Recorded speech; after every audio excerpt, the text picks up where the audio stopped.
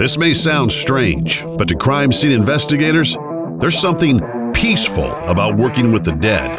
No matter how a victim's life ended, they all have a story to tell.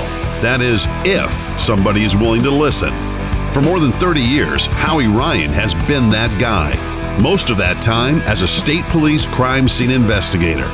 Today, he's a crime scene reconstruction consultant and expert witness and teacher of state-of-the-art forensic techniques to law enforcement agencies worldwide. He has worked scenes you wouldn't want to experience in your worst nightmare. This podcast series will pull back the sheet on what really happens in the world of forensic investigations. It's not like what you see on TV. So hold on tight as we take a walkthrough of some gruesome crime scenes and controversial cases, many of which are too brutal for most people to imagine, and sometimes even for the experts. Join Howard Ryan and his guest experts from around the world for a no-nonsense ringside seat as they take you under the yellow tape. This episode of Under the Yellow Tape is brought to you by Sheepdog Java Coffee Company. The sheepdog, the sentinel, protecting the flock while it sleeps, keeping the wolves at bay. The sheepdog never questions why, it simply does its job with honor and vigilance. The sheepdogs in everyday life are your first responders. On the job 24/7, keeping watch while your family lives the American dream. The men and women of our armed forces, our nurses and firefighters, our paramedics, laboratory scientists, and of course, our police officers. These professionals work tirelessly day in and day out to keep your world safe, healthy, and whole. It's really not a job, it's a calling. Now we are honored to serve them. Introducing Sheepdog Java.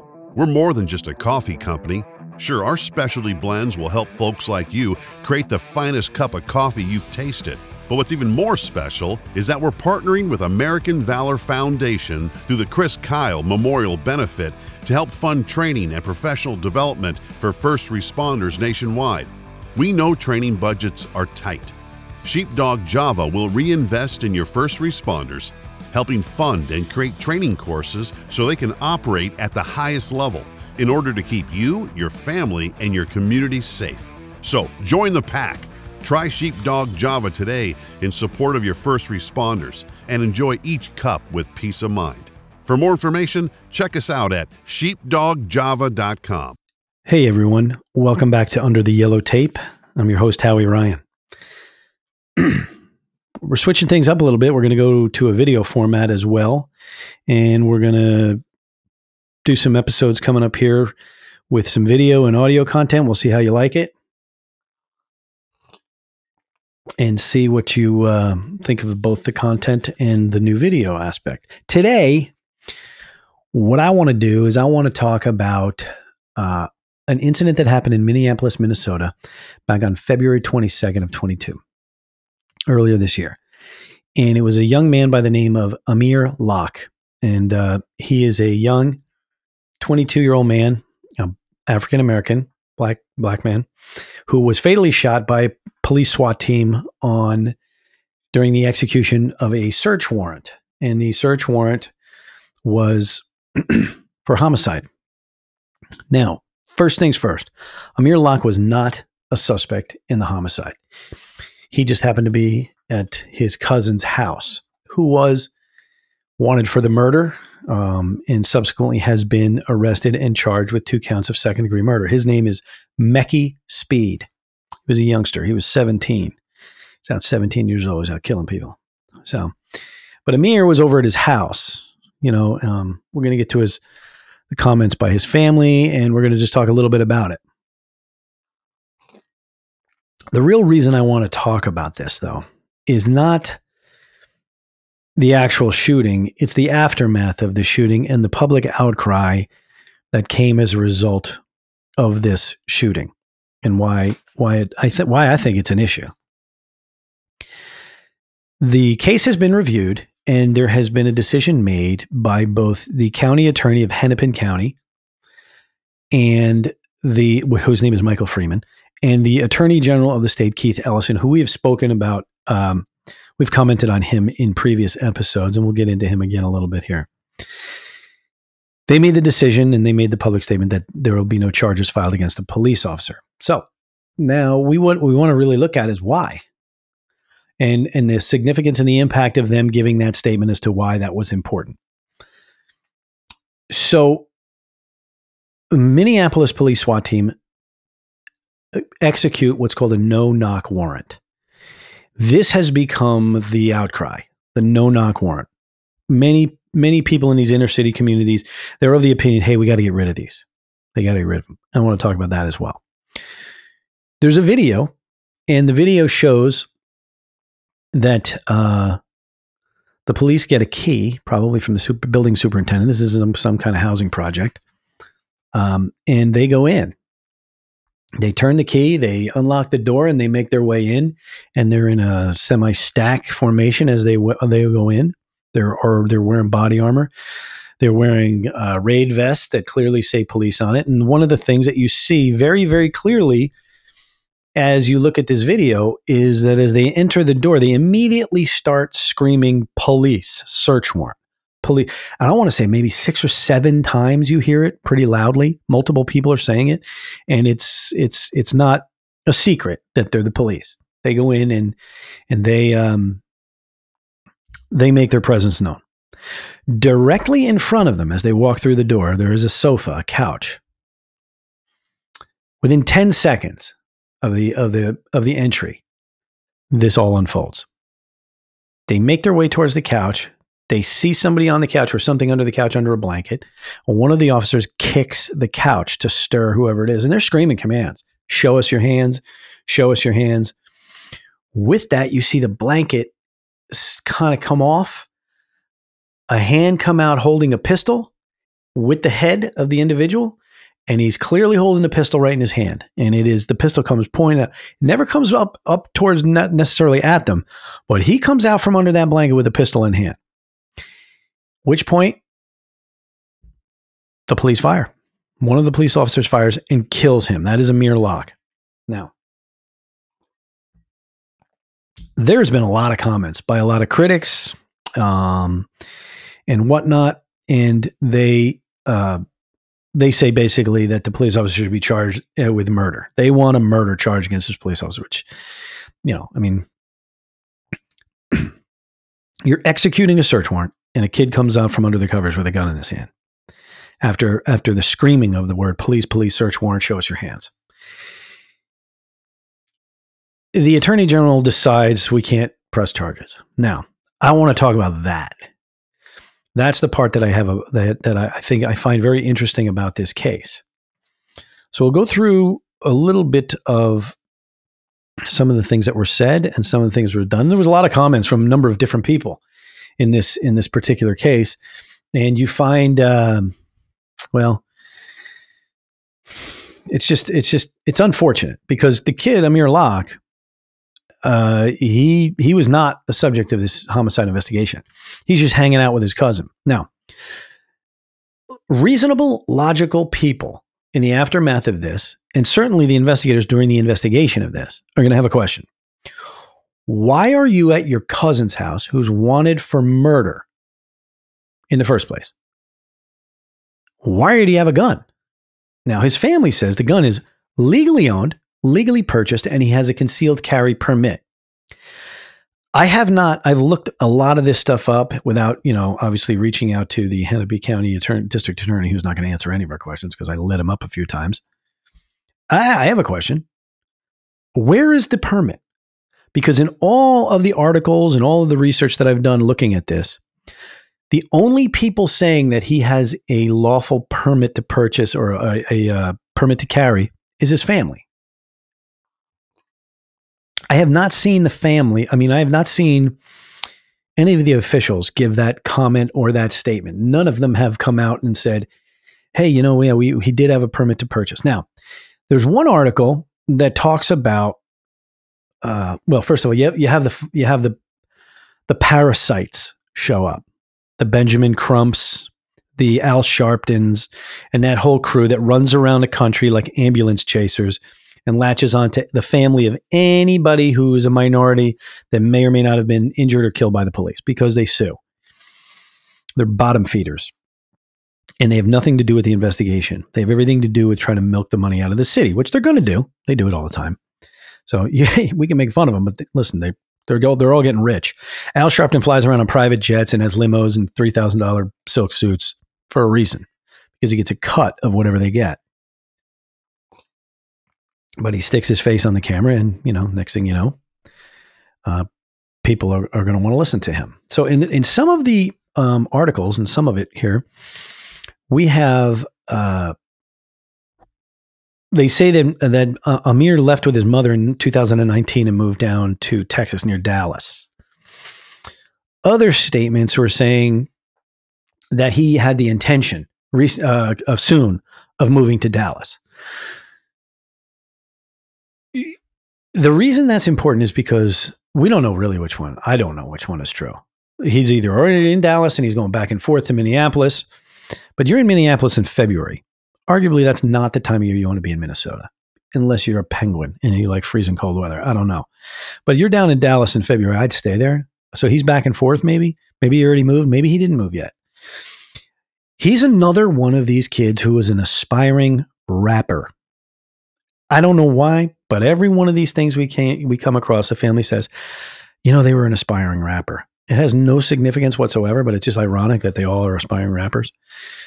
So he may or may not have been down already in 2019 with his mom in Texas, but he's back here for whatever reason.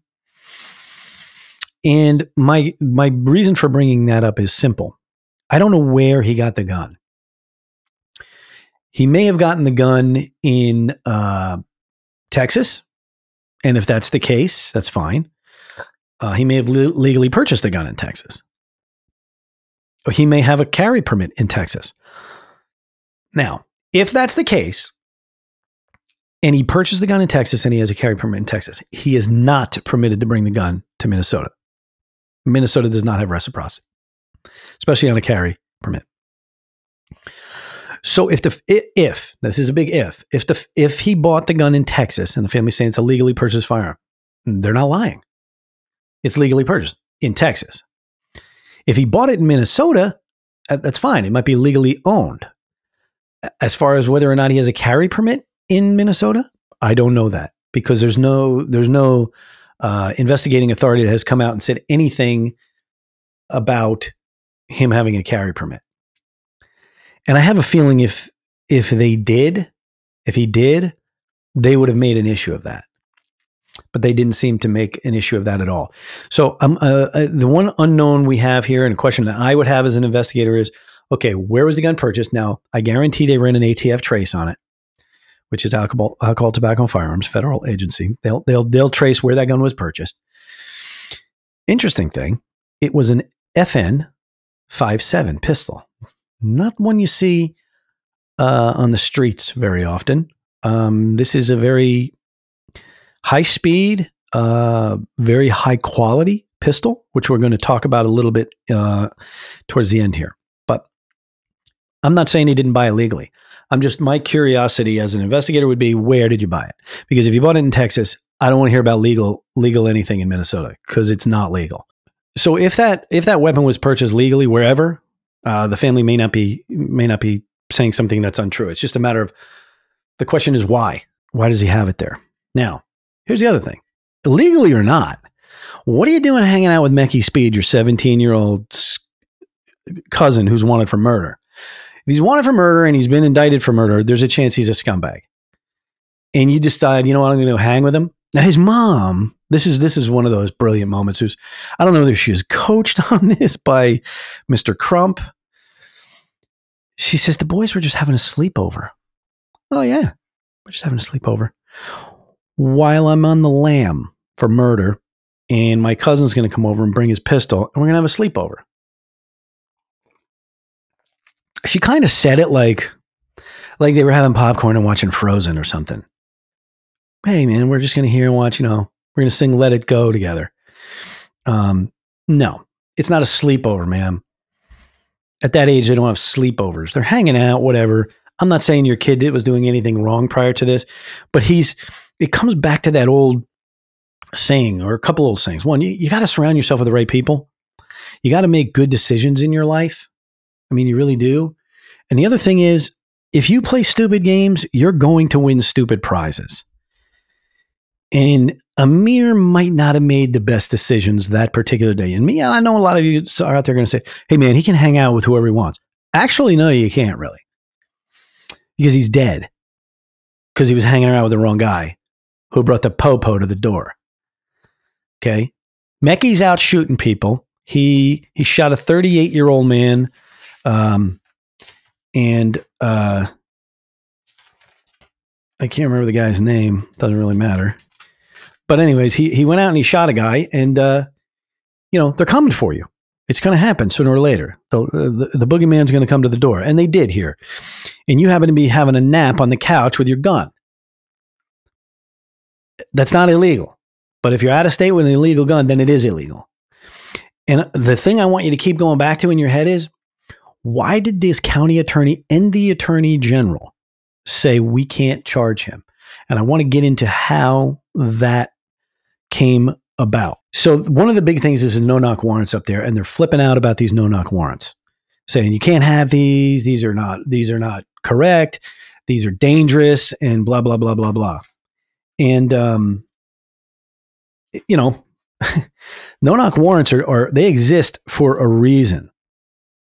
A no-knock warrant exists to give the legal authorities who have, by the way, applied for the search warrant, have created an affidavit applying for the search warrant. It's been reviewed by a DA, and it's been signed off on by a judge. So this isn't like they just, busted out a 64 pack of Crayola crayons, whipped the shit out on a piece of construction paper, and, beat your door down. It doesn't really work that way. There's a lot of people involved. There's steps that are involved. They have to present a reason why they're going to do this. So they did, and they got it. They got two warrants. They got an option of a knock and no knock. Everybody says that's why we have to do it. Now, Benjamin Crump comes out and says, quote, warrants create chaotic, confusing circumstances that put everyone present at risk. That's true. But he goes on to say, and those people are disproportionately marginalized people of color.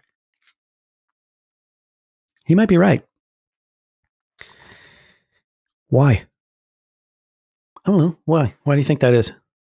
You answer it. You. Everybody out there that might be listening to this, come up with a reason why.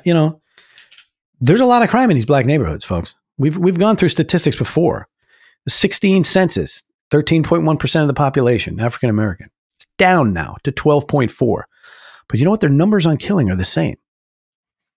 And it's an issue. So when Benjamin Crump says warrants create chaotic, confusing circumstances that puts everyone in danger, you're damn right they do. I'll tell you who else they put in danger. The police. Because you're going through the door. What's on the other side? I don't know. See, here's the deal. You got to remember too. On one side of that door before the warrant's executed is the law.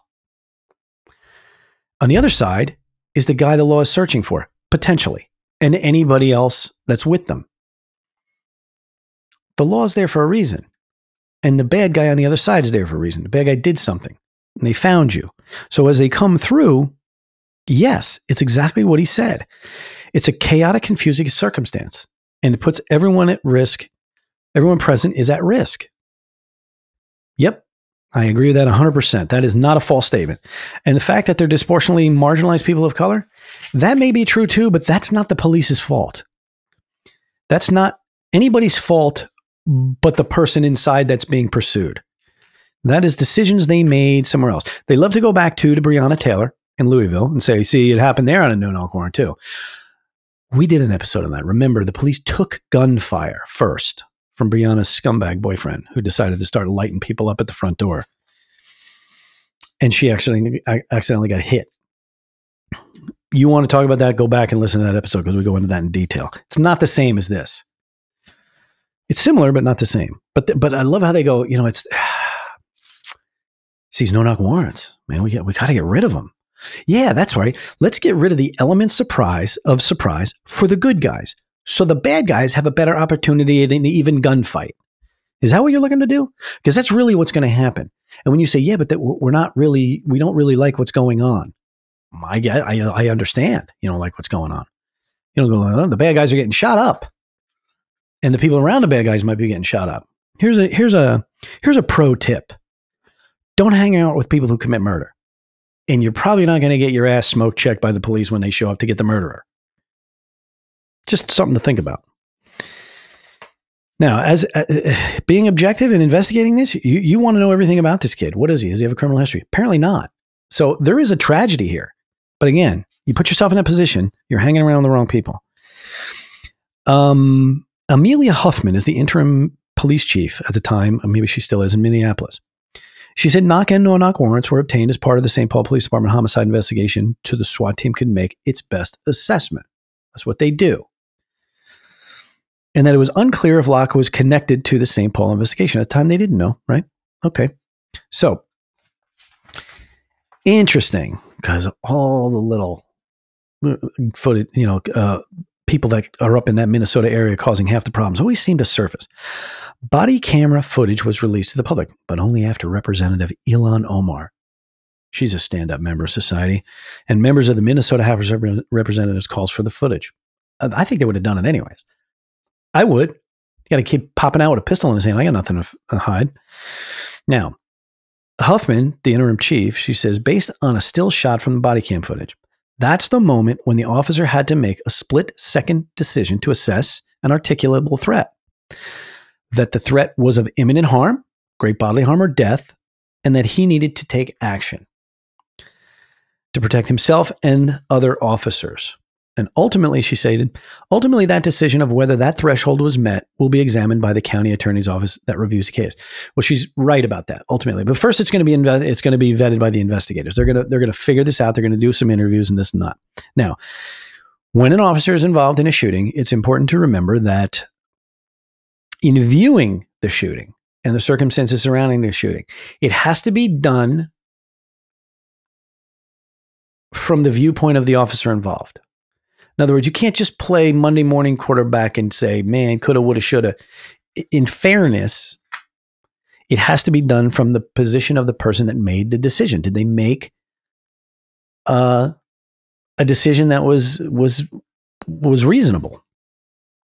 And that's one of the things that they have to consider when they decide whether or not they're going to move forward with grand juries or charging anybody. Esther, I don't know how you pronounce her last name, Agbaji. She's a Minnesota representative. She resides in the building where Locke was shot in this housing project. She said, we need to continue to have a serious conversation about what does policing look like in this city so it's safe, not only for the police officers, but also for the people who live here. Minnesotans deserve a thorough and impartial investigation. That's all true. The part that the underlying theme here is they keep going back to the police. What does it look like, the policing? I don't know. What is people? What does civilianing look like in Minneapolis and St. Paul? Are any of you behaving? Maybe there's incidents with the police because a lot of you aren't really behaving. What I did find very interesting, according to Rob Dorr, Senior Vice President of Governmental Affairs, the Minnesota Gun Owners Caucus, he said, Mr. Locke did what many of us might do in the same confusing circumstances. He reached for a legal means of self-defense. Again, this is not an authority. He's assuming it's legal too. It may be, it may not be. But what's his underlying game here? He's got a dog in this fight. He's on the Minnesota Gun Caucus, Owners Caucus. He wants to protect the Second Amendment, and I completely understand that. I would expect anybody from one of these gun caucuses or gun organizations to try to, they got to walk a line. They got to walk a careful line here because they're protecting the Second Amendment thing, and that's their whole purpose. So I understand why they would say that. Jerome Treadwell, an executive director of Minnesota Teen Activists, stated, our message today is that we need to protect young Black lives. Yeah, you do. But you got to make people in general, white, black, or it doesn't matter what, they have to make good decisions. You can't constantly put yourselves in these bad positions, ultimately get caught up in something, and then blame everybody else. Blame a no-knock warrant, blame a gun, blame this. It's the kind of thing that's getting old, and people don't want to hear it anymore. It's just... it's unfortunate. At a news conference in New York, Karen Wells, who is Amir Locke's mother, she stood next to Benjamin Crump and Reverend Al Sharpton, and she addressed the officer who killed her son. He says, "The spirit of my baby is going to haunt you for the rest of your life." This guy that's a SWAT team member who's not part of the, necessarily the criminal investigation into her kid. He's just executing the search warrant that's been given to him. He goes through the door. The kid pops out with a gun, and he has to make a split-second decision. And you're saying things like that. You're going to be haunted for the rest of your life. The crazy thing is, you want him to be haunted for the rest of your life, for the rest of his life. The truth is, he probably will be for this. This is not something he wanted to do, I'm sure. And, it will be. Not for the reasons you want it to be, but he probably will have some feeling of being haunted by this.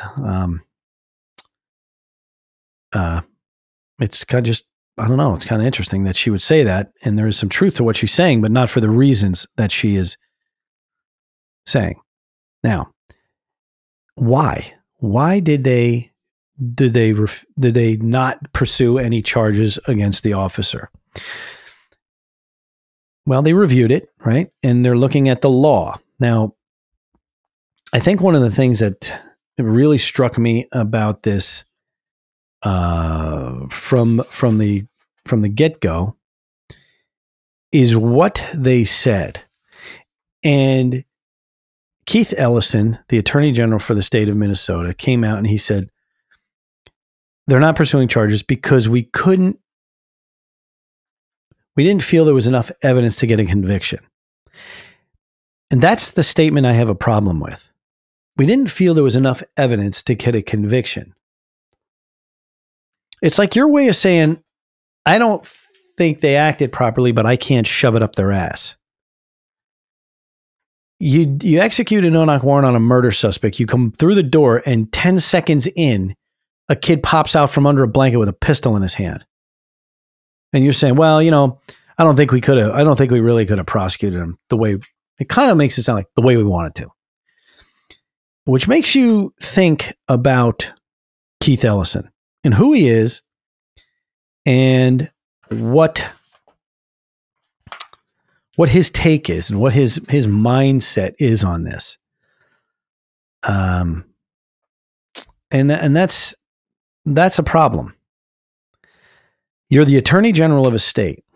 You're making a statement like that, basically saying, we couldn't get, we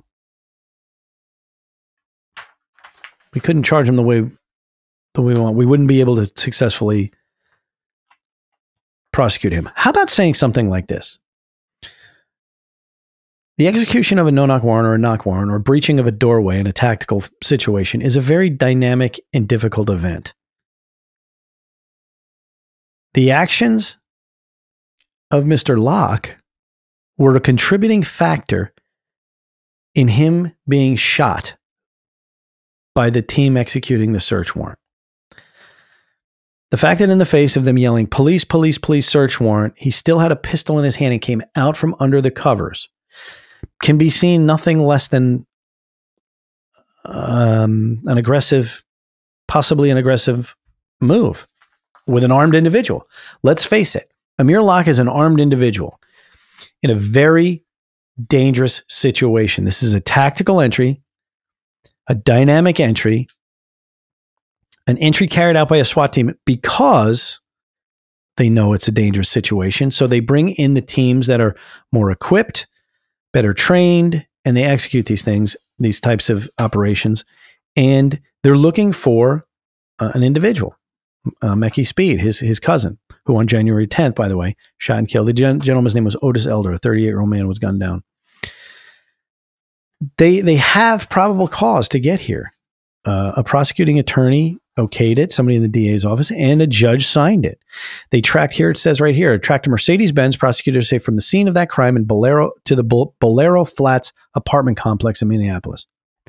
According to the petition filed, both St. Paul and Minneapolis police obtained search warrants for apartments 701, 1402, and 1403. They had probable cause pickup and holds for Mekhi Speed and two other associates.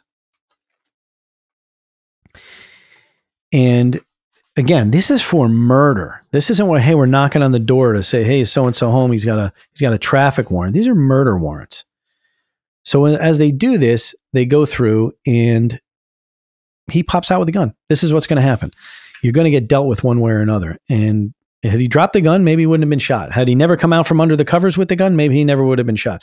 And a lot of people are saying, yeah, but he was asleep and he wasn't really thinking clearly. Well, that may be true, but you still put yourself in the apartment of a murderer and armed yourself. And whether you like it or not, that's one of the reasons you got shot. Before I get into Keith Ellison anymore, let's talk about the gun. This is an FN 5.7 pistol.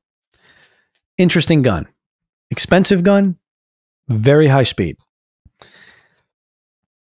This gun is not your average everyday pistol. This is it shoots a very special round. It's a 5.7 by 28 millimeter cartridge. I'm going to tell you this, not that the police said, well, we shot him because he had a 5.7 FN, because they didn't have time to make that decision. But I want you to just kind of get an idea of what's on the street and what the police have to deal with sometimes.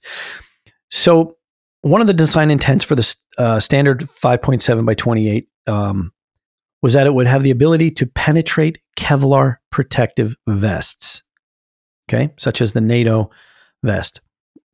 It will those vests will stop conventional pistol bullets. A bullet, a 5.7 by 28 millimeter round in the SS-190 has a muzzle velocity of roughly 2,130 feet per second. Now, that probably doesn't mean anything to folks. But what I'm trying to explain by giving you that information is this is traveling at the velocity of a rifle round. This is a very high speed, small caliber projectile, and is capable of penetrating a vest at a range of 110 yards, or 48 layers of Kevlar material, equivalent to 2 stacked level 2 Kevlar vest panels at a range of 55 yards. Think about that. This thing goes through body armor. It's also capable of penetrating a vest at a range of 330 yards, or a helmet at a range of 260 yards. FN states that the effective range of 50 meters and a maximum range of 1,650 yards. Maybe some of you are into guns and you understand what I'm saying here. This is a pistol. This is a pistol. Effective range at 1,650 yards. It shows you the velocity and the range of this. This is not your standard everyday pistol that you see on the street. In testing conducted by the Passaic County, New Jersey Sheriff's Department, the 5.7 by 28 penetrated a depth of 11 inches in bare ballistic gelatin and a depth of 9 inches, listen to this, in gelatin protected with a Kevlar vest, meaning it went through the Kevlar vest and continued through the gelatin 9 more inches. This is a gun that, if had been fired at those police officers, would have gone through their body armor potentially, had it not hit a shock plate or anything first. This is what they're dealing with on the street. So when you think that they're going through a door and everything is going to go according to plan, understand that it normally doesn't do that. They were not expecting Amir Locke to pop out from under a set of blankets with a pistol in his hand. And when he did, they had no choice but to deal with him. It seems like the prosecuting attorneys were upset that they had to tell the public that, hey, listen, man, we can't charge the police officer. Maybe it's because the police officer acted within the scope of the law, and he did. It was a legal warrant authorized by a court. He entered the premises and were confronted by a young man with a pistol. You have to expect in those circumstances that the police officers are going to react. And people said, because one of the ACLU lawyers came out and says, well, they didn't give him any other verbal commands to drop the weapon. You're right, they didn't. It wasn't like he had it in his waistband. He came out with it in his hand. If you watch the video again, he comes out and that gun in his hand ready to go. Well, you can't wait, folks. You don't know what's going to happen. Is he going to drop the gun? Are you in a position to give him that time in a no-knock warrant or any warrant. You're confronted in that kind of quick situation. And they say, well, the answer is ban no-knock warrants. Well, now you're taking a tool away from law enforcement. You're giving the potential, not that Amir Locke was a bad guy, but you're going to give the potential bad guy time. And you're going to remove the element of surprise from the good guys. Remember, the good guys that we, the general public, law-abiding citizens, ask to go out and do this job. Why would I take the tools away from him? Because Amir Locke got shot? Maybe Amir Locke shouldn't have brought the pistol out at his murderer cousin's house. It's unfortunate. And it is a tragedy because he doesn't seem like he was all that bad of a kid. I mean, he was, they say aspiring rapper. I kind of chuckle when I hear that, but everybody wants to be a rapper. Now, the man given the statement, what's his name? Freeman is the attorney, the district attorney. He's retiring at the end of his term, so they say. But Keith Ellison, Keith Ellison is the elected attorney general for the state of Minnesota. He has popped off in every single case up there. He wants to take over and take charge. Now, when you have Elon, what's her name? Omar, and all the other people up from the Somali neighborhood in Minneapolis, which has been kind of a hotbed of problems. He is a practicing Muslim. Not that it should matter, but he is. But what does matter is he has been accused in the past and documented in media reports as being an outspoken, I don't want to say outright supporter, but somewhat supportive of certain people that have been incarcerated. He has been somewhat supportive of people who have murdered police officers in the past. This is your Attorney General, Minnesota. Okay? He has spoken on behalf of Sarah Jane Olson, who was a member of the SLA, the Symbionese Liberation Army, who was responsible for being involved in the potential bombing of an LAPD vehicle, bank robberies, the abduction of Patricia Hearst. Okay, going back in that day, she's out now. She did some time in jail, and now she's out. She's gonna be a better person. Mumia Abu-Jamal, who is incarcerated for the murder of 2 Philadelphia police officers. I believe it's 2, at least 1. Sharif Willis, one of Minnesota's own, who killed Jeffrey Hoff, police officer, Minneapolis police. Hatched a plan in his house, and with him and another individual went out and I think his name was Ellison. I'm not sure his last name, but they killed Jerry Hoff and have been incarcerated. And he's been present at demonstrations against Minneapolis police. My point is this. Keith Ellison is viewed as many people as an out-and-out racist. He has been, when the Democratic Party was going to put him up higher on the pedestal on a national level, several women have come out and talked about how he has mistreated them, verbally and physically abused them. They were allegations that were made against him. When you speak out against police officers and support in any way some of these convicted cop killers, I have an issue. Do you really have the interest of the law at heart, or is it more of a political and emotional passion for you that you support these people? Are you that anti-establishment? And he may be. He also spoke out on behalf of Joanne Chesimard, who, like many, have gone to jail and changed their names to adopted the Muslim faith and changed their name. She is now Asada Shakur, who is responsible for the murder of Warner Forrester, a New Jersey state trooper in the 1970s. She escaped from a jail and has been living since in Cuba. He spoke on behalf of her. So when I hear Keith Ellison come out and say, we can't move forward with any charges because we feel that we wouldn't be able to adequately get the conviction. Yeah, that's like saying they actually didn't do anything wrong, folks. It's a tragedy, but the tragedy has circumstances. And even Keith Ellison looked at this. The guy who would love, probably, to prosecute a police officer. It's been his lifelong endeavor with some of these groups. he had to even admit that we can't do it. So the lessons learned from this case from Amir Locke. One, even if it's a legally purchased firearm, you just can't do certain things. Surround yourself with better people. Cousin or not, friend or not, he's wanted for murder. You might want to look at him and say, hey, dude, I can't be around you right now. You know, the man's going to come looking for you, and I don't want to be there when he does. And if I am going to hang out with you, I sure as shit I'm not going to carry a gun with me. Because when they come, they're coming for real.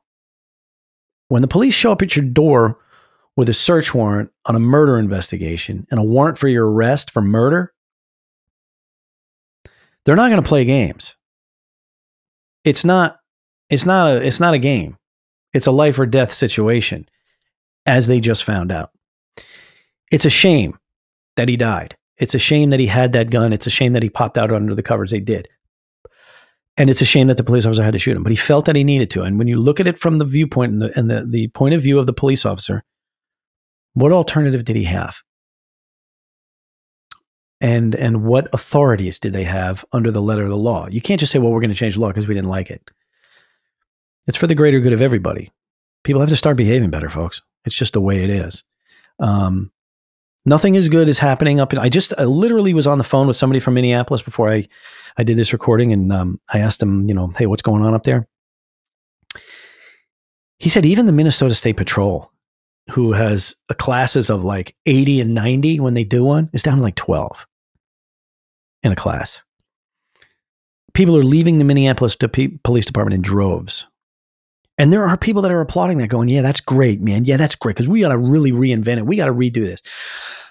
One of the problems is the people that are redoing it are not cops and really have no experience. Let's put it that way. They're and this is the difference between a practitioner and an academic. The academics love to tell you, this is how it should be. I'm an academic. I look at all the degrees I have hanging on my wall that says, I sat in a classroom and listened to somebody else for 4 or 5 years, 7, 8 years, whatever it may be. I know everything. Just listen to me. They love to say that. So the no-knock warrant thing up in Minneapolis is going to be reviewed. And multiple reviews of the no-knock warrant policy are pending, including by the Minneapolis City Council Policy and Government Oversight Committee. I don't know who's on that has any clue as to what to do on a tactical breach. And the Minneapolis Office of Police Conduct Review, I'm not sure who in there has any experience either. They sound like great names, and they sound like, at face value, look, all right, yeah, they might have something to say here. But here we go. As well as racial justice activists. What the fuck are we putting racial activists on these boards for? DeRay McKesson. DeRay, how many doors have you breached? How many flashbangs have you thrown? Maybe you have. I don't know, but I don't think you have. And Professor of Police Studies Peter Kraska of Eastern Kentucky University. Okay. I didn't see one person on there that had a name or a background that they're showing in that article that shows that they have any business making decisions on a tactical. How about the head of NTOA, National Tactical Officers Association? How about somebody from the military? How about somebody from a SWAT team? How about a varying degree of people that actually do this shit for a living? Maybe we could ask them what they think and how that should go. What do you guys think? I don't know. I don't want to beat this thing up anymore. It's a tragedy that this young kid got killed, but this is not new. Better decisions. I'm not going to say better parenting because I heard her speak and she seemed like a very squared away lady, the mother at one point, except for the sleepover thing. I feel bad for her. This is her child, no matter what. And he was killed. He was in a wrong place at the wrong time and the wrong thing in his hand. And it is a tragedy. As far as the people that want to beat up the police officer that did this, put yourself in his shoes. You're doing your job. You walk through the door. Kid pops out with a gun. What are you going to do? So as always on Under the Yellow Tape, what we say is, look, we're going to give you this information. You make your own decisions here. This is not an easy thing to kind of go through and look at objectively. one of the biggest pushes in criminal investigation work these days is objectivity. We're trying to just push that objectivity thing here. And, it's hard. You'll hear even in my voice, sometimes I'll say things like, well, what did you expect? Or what did you expect? A lot of that comes from years of experience of doing this. And you still have to be objective, and you have to look at the law, and you have to take the actions of each person involved in these events and measure it against the rule of law. And it's far be it from me to give Keith Ellison a lot of credit, but I have to give him some here. Legally, he made the right choice. I don't think he liked it, but he did. And he may have had pressure from other people to say, hey, man, we can't do it. Whatever. I'll give him the credit. He made the right choice here. Going after a no-knock warrant may not be the thing to do. Maybe what we need to do is have a massive message to these violent inner city areas and say, when they're coming through the door, you better do as you're told. Because if you don't, you might end up like this poor young man right here. And in a time where our violence on the streets is hitting record numbers, we have to understand that something has to be done. And we're not going to back down. The general public, white, black, Asian, it doesn't matter. We're not going to back down. We are a nation of law and order. And we as a people, not the police, we as a people are going to demand it. You're going to see this pendulum start to swing back now. It's pegged at ludicrous speed in the wrong direction. So I urge you to go online, look it up, AMIR, Amir Locke, Locke. Read some of it for yourself. Make your own decisions. As I always say, don't count on the U.S. media to guide you in a way that's going to enable you to make good decisions. They have a mission. They're selling things, and they're doing it for a reason. So you leave it upon yourself. You're grown-ups, and you're smart enough to look at it yourself, but you have to look at it objectively, and you have to look at everything before you can make a decision and start to criticize one way or the other. So that'll do it for this one on Amir Locke. Like I said, we're not here to change your mind. We're just here to open your mind, look at it objectively, and make your own decisions, all right? And thanks for listening Under the Yellow Tape. And I want to say a special thank you out there to the American Valor Foundation for everything they're doing for our first responders and our military veterans. They're working every day to try to make things better for these folks and doing some great things, and there's some great events. If you want to check them out, it's the American Valor Foundation. I urge you to give them a look, all right? Everybody take care, and we'll talk soon.